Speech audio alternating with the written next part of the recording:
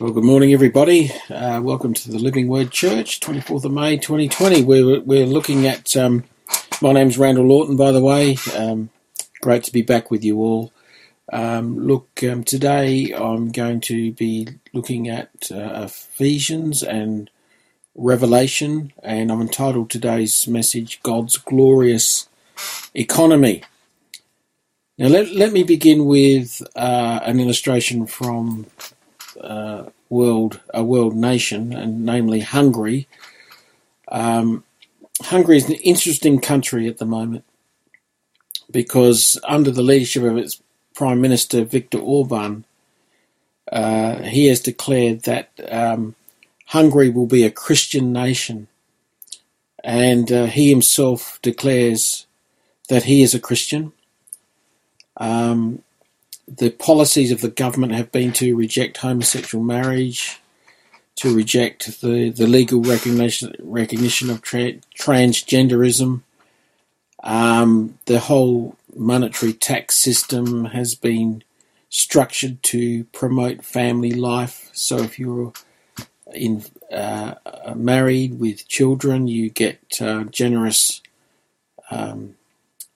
subsidies from the government and tax perks. Women, for example, who stay at home and have 4 children, they are exempt. 4 or more children, they are exempt from taxes for the rest of their life. And interestingly, this economy is the success story of Europe. We don't hear about it in the Western press for certain reasons. I'll talk about that in a minute, but they are the success story of Europe. Over the last 10 years, they have produced nearly 900,000 new jobs in a population of about 10 million people, which is quite extraordinary. And they have an unemployment rate of about 3% at the moment. So the reason why I share that story about Hungary is that if we live in God's economy, if we live in God's way of doing things, the financial economy looks after itself. This nation is under constant attack from the EU, the European Union, and the progressive media of the West just don't report on Hungary. You hardly ever hear about it on our news, and they've been black banned by the media, and often when they reported, it's all this negative kind of biased reporting that comes from the mouth of certain reporters. But let's just look at this word economy. This Hungarian nation is a success in their economy, and the word economy is a composite word of 2 Greek words, oikos and nomos. And originally, what this means is the word meant house law, oikos house, nomos law. So that really means originally it meant household management or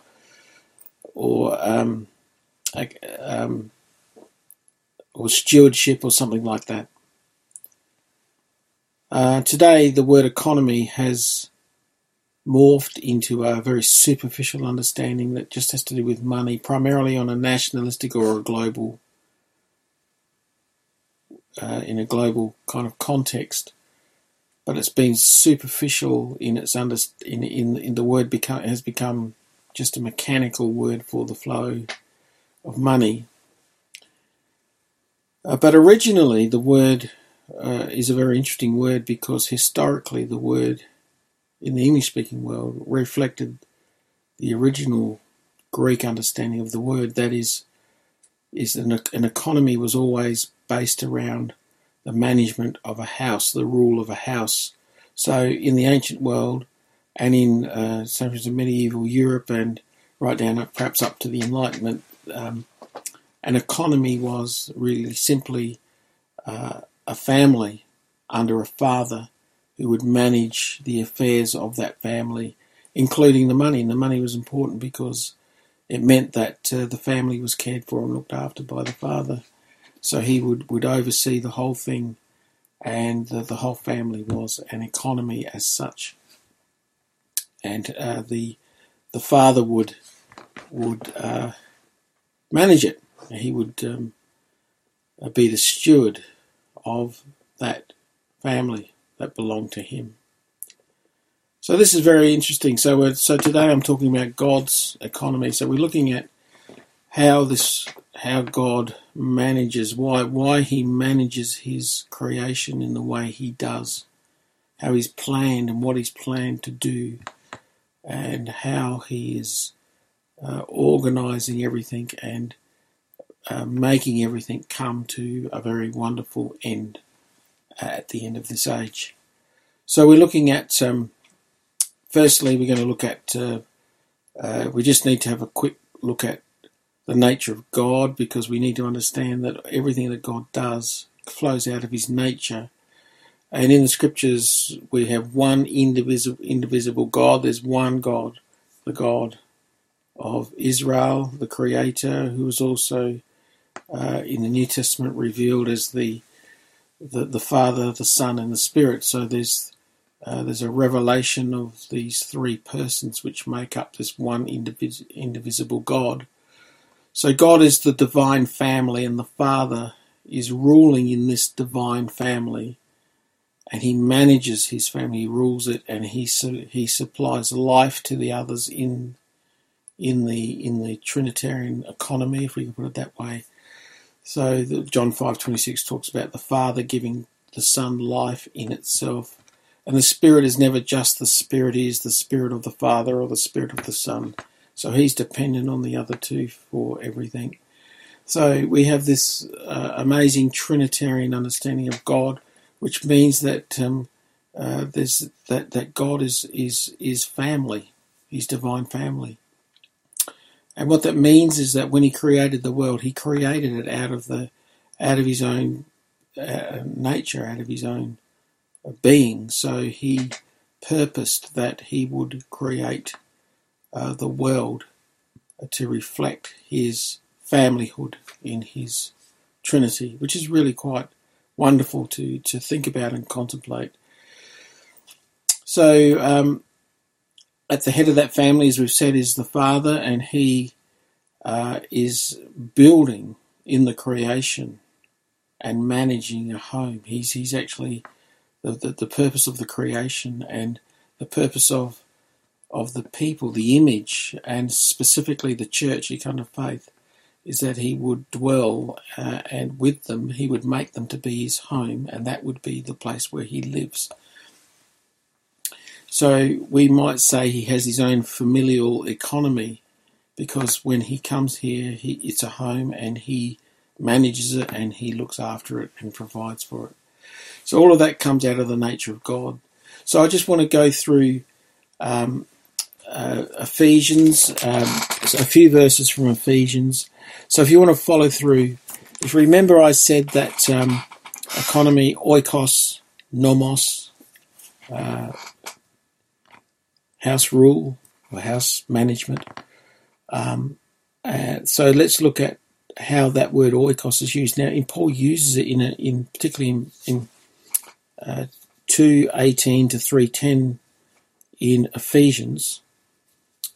He uses this word oikos, which sounds funny in English, but in Greek it was quite a common word for house. So, but we translate our words differently. So a little bit is lost in translation. It's still there in one way, but if you're a Greek reader and you're reading this, these oikos words are just hitting you, and Paul employs all these different forms of this. Oik is the root part of the word, so it's oik this and oik that as you read through the text, to put it very crudely. But anyway, let's just have a quick look at Ephesians and follow through his teaching here. So 1:3, blessed be the God and Father of our Lord Jesus Christ, who has blessed us in Christ Jesus with every spiritual blessing in the heavenly places. So we see here, God is not some generic God.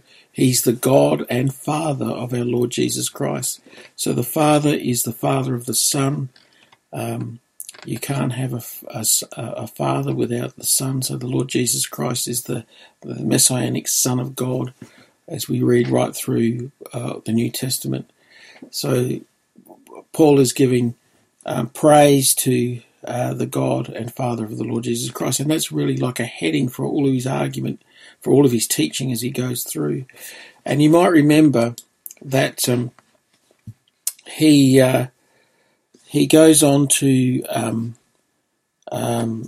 talk about in verse 5, he has predestined us for adoption through Jesus Christ. So the Father adopts people of his choice into his family, and they're forgiven and they're cleansed, and they're washed so they can enter into his family, and they're fitted out to be children. They're adopted as children. You might remember Paul says that God has poured the Spirit into our heart, the Spirit of the Son who cries, Abba, Father.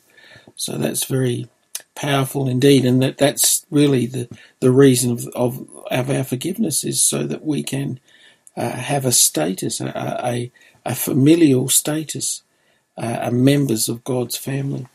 So if you look down in verse 9 of chapter 1 of Ephesians, making known to us the mystery of his will, according to his purpose, which he set forth in Christ as a plan for the fullness of time, to unite all things in him, things in heaven and things on earth. So there we have, if you look at verse 10, as a plan for the fullness of time, the word plan there is an oikos word, and it really means house management. Once again, it means it's similar to economy. So in English, but in the Greek it just means the same thing. It means to manage his house. So God has set forth Christ to manage his house, and to bring in the children that he's planned to bring into himself. So then look at 2:8, and it's between 2:8 and 3:10 that we have all this whole series of oik words, house words, if you like. So let's look at from 3. I'll just read through from 2:18 to 3:10. So 2:18, for through him we both have access in one Spirit to the Father. We've just talking about that. God has adopted us into the family, and Christ has given us access in the one Spirit to the Father. Verse 19, so then you are no longer strangers and aliens, but you are fellow citizens with the saints and members of the household of God, built on the foundation of the apostles and prophets, Christ Jesus himself being the cornerstone, in whom the whole structure being joined together grows into a holy temple in the Lord. In him you also are being built together into a dwelling place for God by the Spirit. So let's just look at some of those words in there. So when Paul talks about, in 2:19, he talks about, uses the word aliens. So that you are no longer stranger and aliens, talking about the Gentiles in particular there. But the word aliens is an oikos word, and it literally means outside the house. So the Gentiles were outside the house of God, and the gospel has brought them in. Paul talks about grafting them in Romans, but here he's using the word aliens. They're outside, and it's a similar sort of idea. And he brings the Gentiles in, and they become one man with the Jews, one new family. But they were on the outside, and now they're in. So they're outside the house is the literal translation of the word aliens, an oikos word. And then if you go down to at the end of 19, it says that you are fellow citizens with the saints and members of the household of God. That's an oikos word. That's a simple translation there, which household represents house, of course. Build on the foundation is when it says in verse 20, built, that's an oikos. It's a verb for oikos, building, house building. So God is building a house on the foundation of the apostles and prophets. Christ Jesus himself being the cornerstone, verse 21. in whom the whole structure, once again, structure is literally a house building, not a verb, but the noun of a structure of a house. There, it's another oikos word, being joined together, growing into a holy temple in the Lord. And then dwelling place. In him you're also being, before that, being built together. Built is a verb of oikos, so building, house building once again. So all these oik words are just hitting you as you read this, you see. Into a dwelling place. So once again, a home, a house, an oikos, if you like, into a dwelling place for the Spirit. So Paul's saying that God's building a temple, a house, a home. And that home is his people, the Jews and the Gentiles being reconciled and forgiven and reconciled by God's grace and brought together to form this glorious new house. So then in 3:2, he says, assuming that you've heard of the stewardship of God's grace that was given to me for you.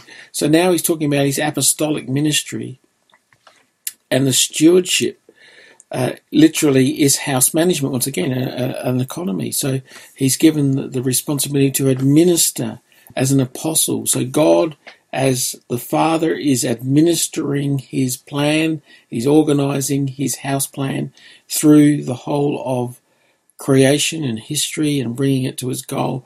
And now the Apostle Paul is called by God to be an apostolic house manager on behalf of the Father. That's really what it means. So you could translate that stewardship or house management or administration, something like that.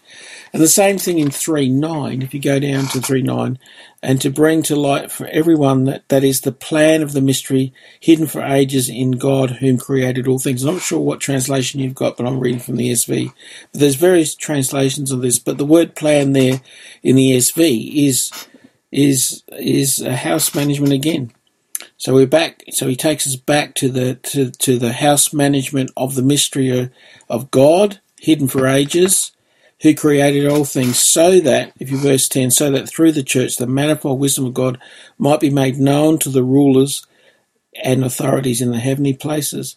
So God has made this family. He's organising it. He's structuring it. He's bringing it together. He's managing it. He's ruling it. He's governing it, so that the church can find its voice, discover the word of God, and we are to be prophetically declaring the word of God as the family of God to all the cosmos. Now, it's quite a stupendous thing that we're in as the church. We should never forget that.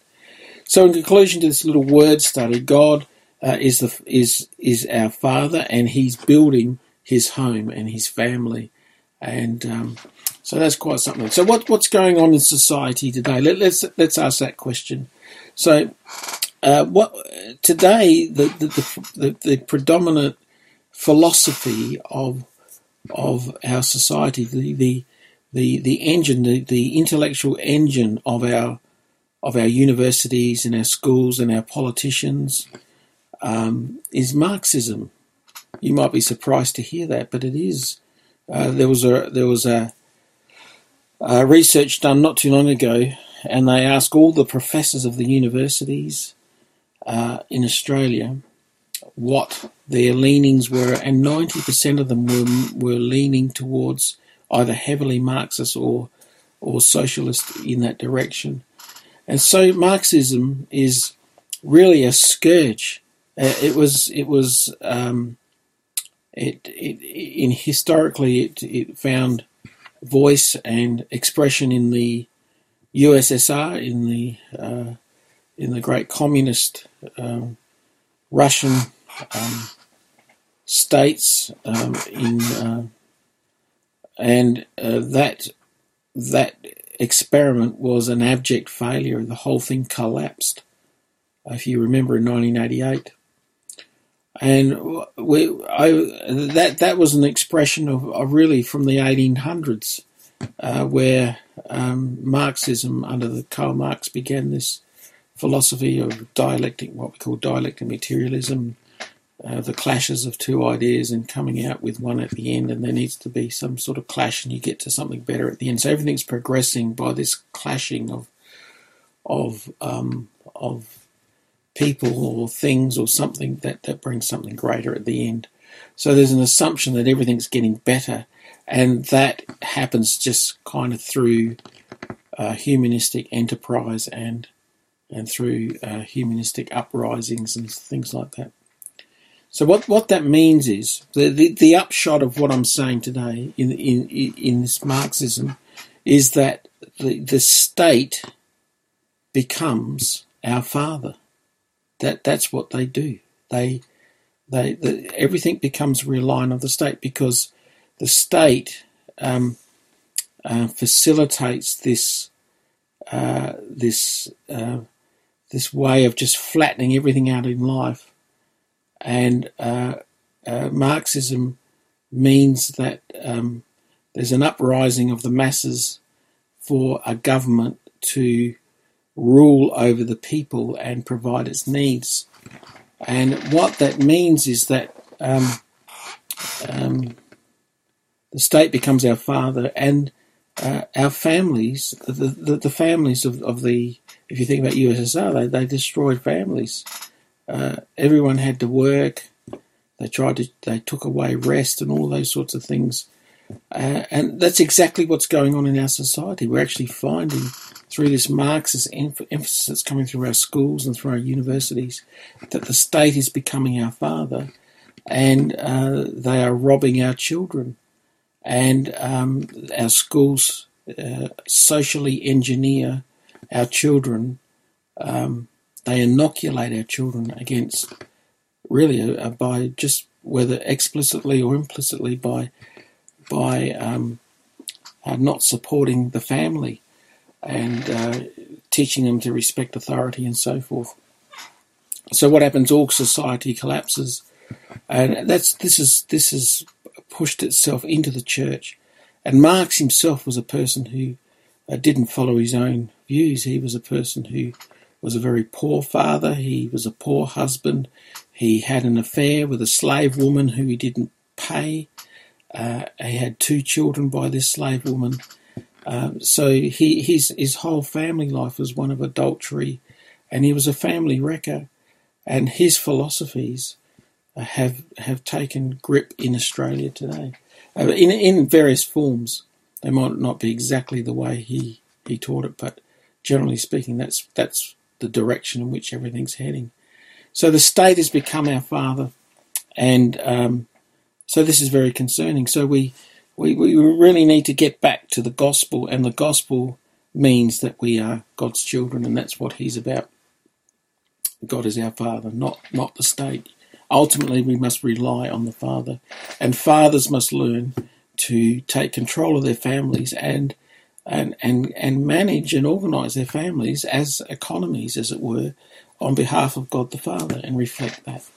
So before we talk about that again a bit more, we need to talk about first things being first. And it is impossible to have a family, a proper family, that is.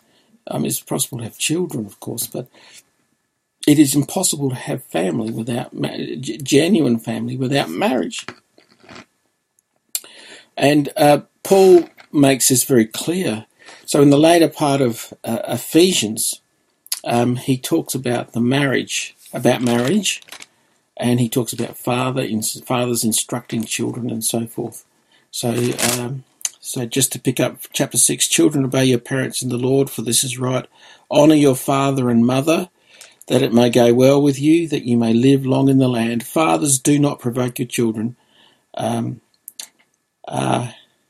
to anger, but bring them up in the discipline and instruction of the Lord. So fathers are to have a fatherly role in the house of instruction and discipline, and their wives, as mothers, of course, are to have authority over their children, and the father sets all of that up in the way he runs his family. So that's Paul's instruction to the father. But before you have a family, you have a marriage. So before that, he gives instruction about wives and husbands and all the rest of it. A lot of it's on the nose for our modern ears, but in our contemporary ears, but we really need to have another look at this because it's actually quite glorious. And then when he gets to, he goes through the way in which men and women are to operate in marriage. And then in 5:31, he quotes from Genesis. He says, "Therefore a man shall leave his father and mother and hold fast to his wife, and the two shall become flesh." Genesis chapter 2 there. So he's going right back to the creation. And then he says in verse 31, this mystery is profound, and I'm saying that it refers to Christ and his church. So what he's saying is that the writer to Genesis, the seed is there to understand that within the human marriage, within the image of God, right at the beginning, there is this understanding that is to show and refers ultimately to this whole plan of God to have a wife for his son. So here, let's try and understand the picture here. So God is Father, and he has his eternal Son who becomes flesh. And then that eternal Son who becomes flesh is given a bride by the Father to marry. And that bride is the church. So ultimately that bride becomes, the Son gives that bride to the Father to be his children. But the bride, the sons of God, as Paul talks about. But that bride is so important because she is married to the Son. And she cannot enter the kingdom unless she becomes married to the Son. So when you become a Christian, you join this great bride of Christ. So in that sense, the whole church is feminine. In one sense, we're all masculine because we're all sons of God, but we're also feminine because we're all also the bride. And all of our human relationships in family reflect all of this. It's not that what we're talking about here in the end and what God is doing in his plan is not sexual, and there's something greater coming, and it reflects a greater creation that is to come. But our human life now does reflect that, relies on that understanding to give us the meaning and the substance for how we live. And as we live together with fathers and marriages and so forth, we are a part of something much bigger than ourselves, and that's why that's why fatherhood is so important, and that is why femininity is so important, because the gospel is about this bride that needs to marry the Son. And our marriages need to reflect that. That's what Paul's saying. And our families need to reflect that. So what's the important thing about this bride? Let's try and open it up. So when the Word becomes flesh, the Son of God, the eternal Son of God, took on flesh, and he comes. John says this in John chapter 3, 27 to 29. So if you want to read with me from John chapter 3, 27 to 29, let's have a look at that. John answered, "A person cannot receive one thing unless it is given to him from heaven. You yourselves bear witness that I said, I am not the Christ, but I have been sent before him. The one who has the bride is the bridegroom. The friend of the bridegroom who stands and hears him rejoices greatly at the bridegroom's voice. Therefore, this joy of mine is now complete." Now, what John is saying, he's saying that Christ is the bridegroom, and he's come for his bride, and he is the best man. He's the greatest of all the prophets that have ever been, and he's the culmination of that prophetic ministry in the Old Testament, and he speaks as the best man. He prophesies about this groom that has come for his bride, namely Christ and his church. So that's how John sees it, you see, and this is the reason why the Son of God became a man. He came to get his bride. And as we go through the Gospel of John, the Father gives all of Jesus' followers to him. The Father gives them to him. Jesus makes that very clear. Jesus himself doesn't choose them of his own accord. The Father gives them to him. So what we're seeing is that the Father is having an arranged marriage for his Son, and he's choosing those who will be in the bride, and then he's giving these people to be married to the Son. And this is not a sexual, this is spiritual union. sort of goes beyond our gender in this life, but it's very important to understand that as the primary thing in understanding marriage. Otherwise, our human marriages will never have any real significance, or they just won't last. But the point I want to make here is that at the end of Revelation, at the end of the book of Revelation, let me read this from Revelation chapter 21. 19. Let's go for 19:6. Then I heard what seemed to be the roar, and to be the voice of a great multitude, like the roar of many waters, and like the sound of mighty peals of thunder, crying out, Hallelujah, for the Lord our God, the Almighty reigns.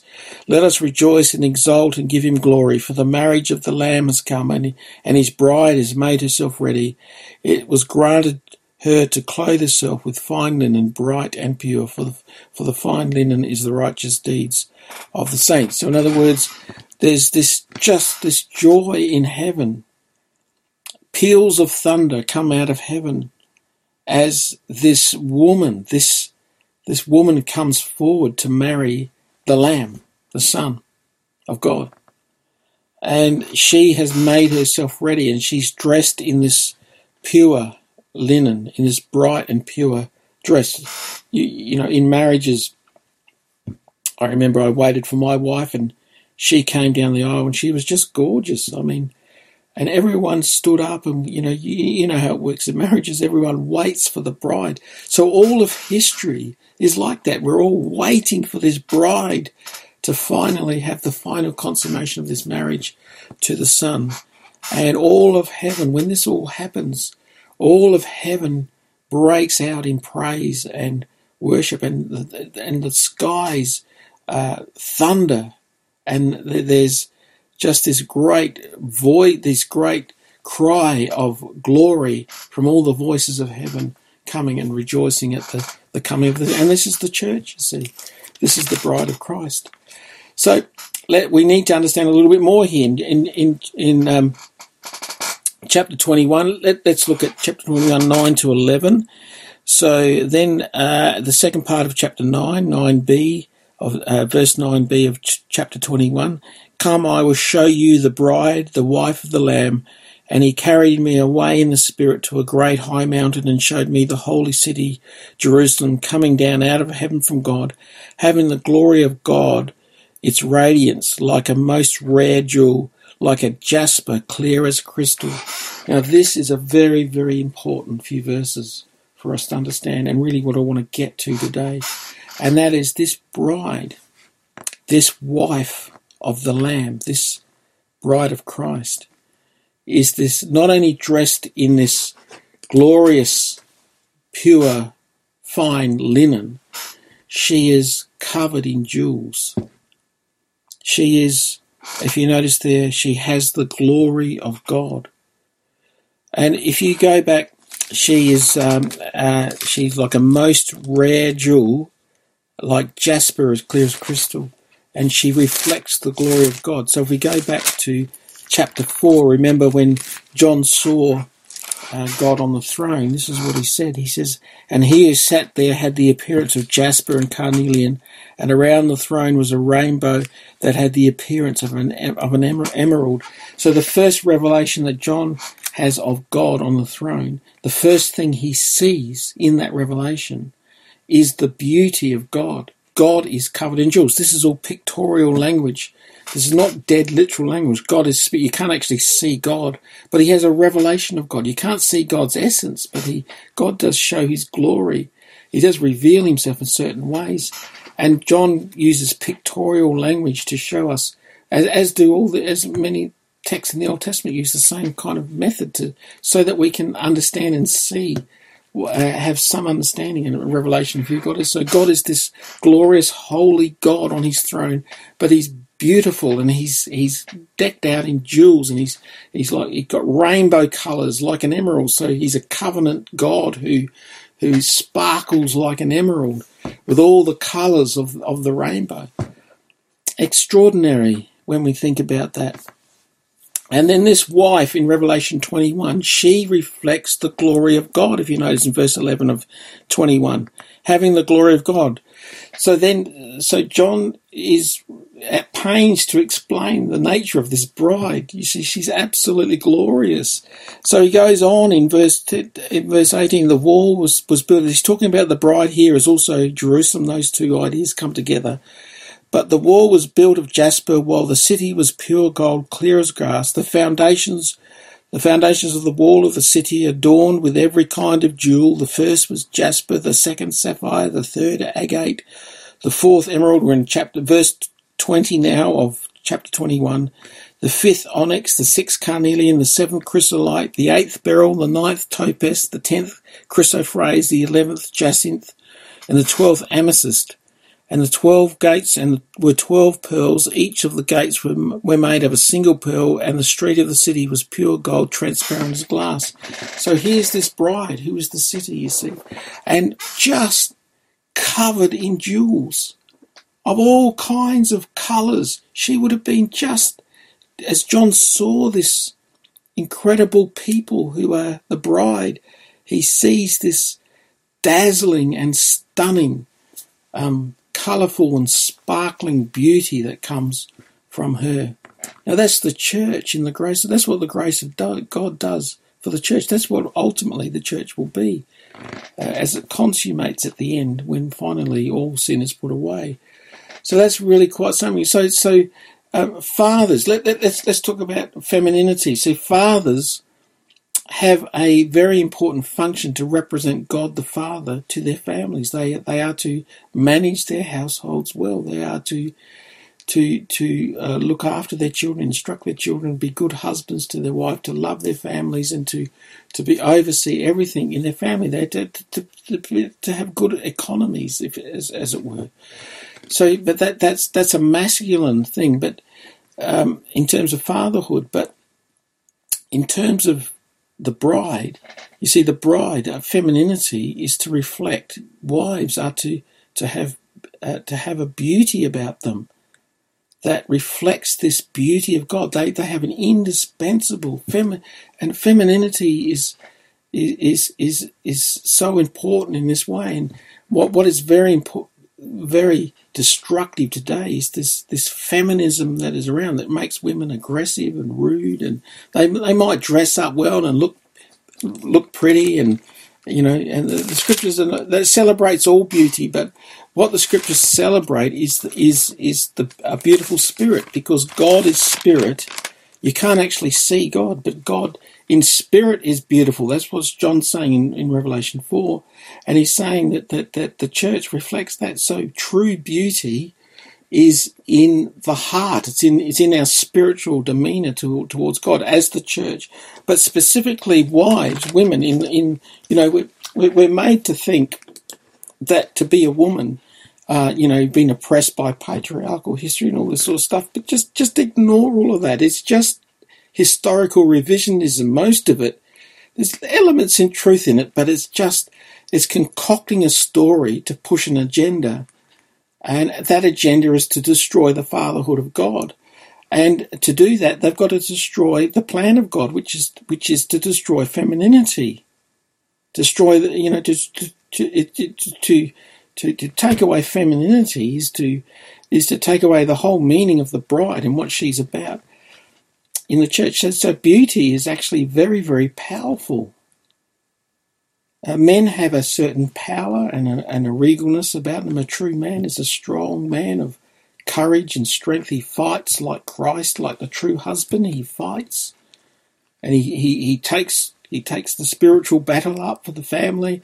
And the wife has this beautiful responsibility to express the beauty of God. So that beauty of God is most powerful, is most glorious, even though it is in the first instance a very quiet and humble way of living. So Peter says it this way about wives: do not let your adorning be external. So beauty is not about external beauty as the world celebrates. You can dress up beautifully but be a really horrible person.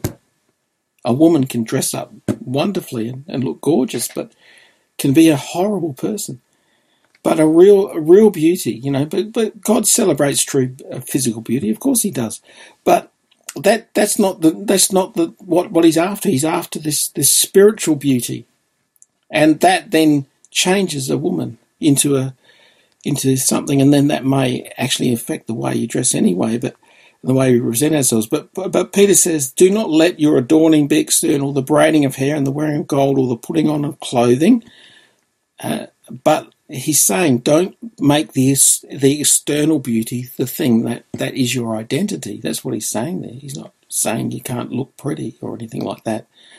But let your adorning be the hidden person of the heart with the imperishable beauty, is that word beauty, of a gentle and quiet spirit, which in God's sight is very precious. So this is, you know, beauty and being precious. We think of jewels, which are beautiful and they're precious. And this all reflects women in true marriage. There's a story about Netta Lowena. This is a lady who was a member of the German Mennonite community in the Ukraine in the 1930s and 40s. She endured 2 famines, killing millions of Ukraine. Her 3 brothers were deported to Siberia. Her husband was killed in World War II, and she was forced out of the Ukraine, had to flee from the war and from death and destruction, and she trekked some 1,600 kilometres in the open in fierce cold, battling lice infestation, and she had to avoid being captured and put to death. She landed in Austria in a small house, and as soon as she landed there, she began to plant flowers. So there's this woman in the ugliness of a war. She made it her business to beautify the world as soon as she could, and to show the beauty of God. She was a very godly woman. And she looked for beauty. And that's a very feminine thing. And in that way, women lead the church in showing all of us how to submit to Christ in a very beautiful way. All right, so Hungary is a nation, but who has succeeded on the basis of restoring family and all of that, marriage that we've talked about. But what about the church? Hungary is a nation, the church, who are the active, faithful people of God, the born-again Christians who have received the Holy Spirit. How much more should we reflect this household of God? Should not fathers reflect the fatherhood of God, and should not women reflect this beauty of God in their femininity?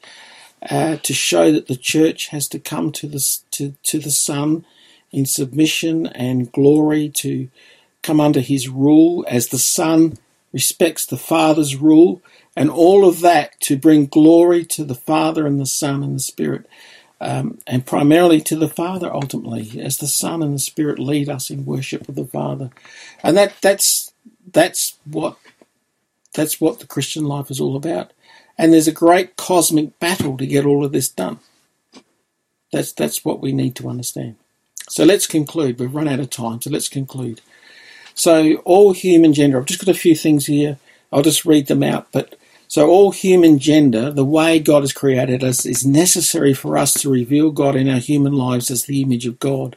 Men must be men because of the fatherhood of God, and women must be women because they reveal God's stunning, colourful and dazzling beauty, as we've said. Secondly, thus marriage should be honoured, as the writer of the Hebrews says, and protected, as Mark and Jesus insist upon, and family life established and managed and organised and celebrated even. So in the Western world, in the church, we are destroying our humanity. We deconstruct our genders in all kinds of ways. We celebrate homosexual marriages. Our marriages are falling apart. Men and women fight each other. We kill our unborn children. We have no time for proper family life anymore. Our children are out of control. Many Christian families are finding their children that their children are becoming homosexuals. We shut them away. We shut our old people away in homes to slowly die in isolation from family life. And we even allow them to kill themselves. So that's where we are in the Western world today. That's where we are. And we have to have a good look at it. We have to understand what we're about in the church. And so this is why pastors need to have their marriages intact. Their wives need to be respectful of them and submissive, and their children need to be submissive to them, and they need to show that they can rule in their like God rules in His creation. They reflect that in their married life, and if they do that well, then they can serve in the church. So there needs to be good character and good marriages in our leaders, and the leaders need to be men, because the Father is the leader of the Trinity, and fatherhood is what leads in all things. So to get all this right, we need to come back to the gospel, to what the gospel means for human living, not just the gospel to make me feel good about life or for myself. Is there grace when things go wrong? Of course, yes, there is, but grace must be accompanied by faith, and genuine faith is repentant faith. In other words, we must not presume upon God and think that He dishes out grace like a social security department, willy-nilly, that is. We must obey the gospel, and to obey the gospel is to fear the Lord, and to fear the Lord is to do everything His way.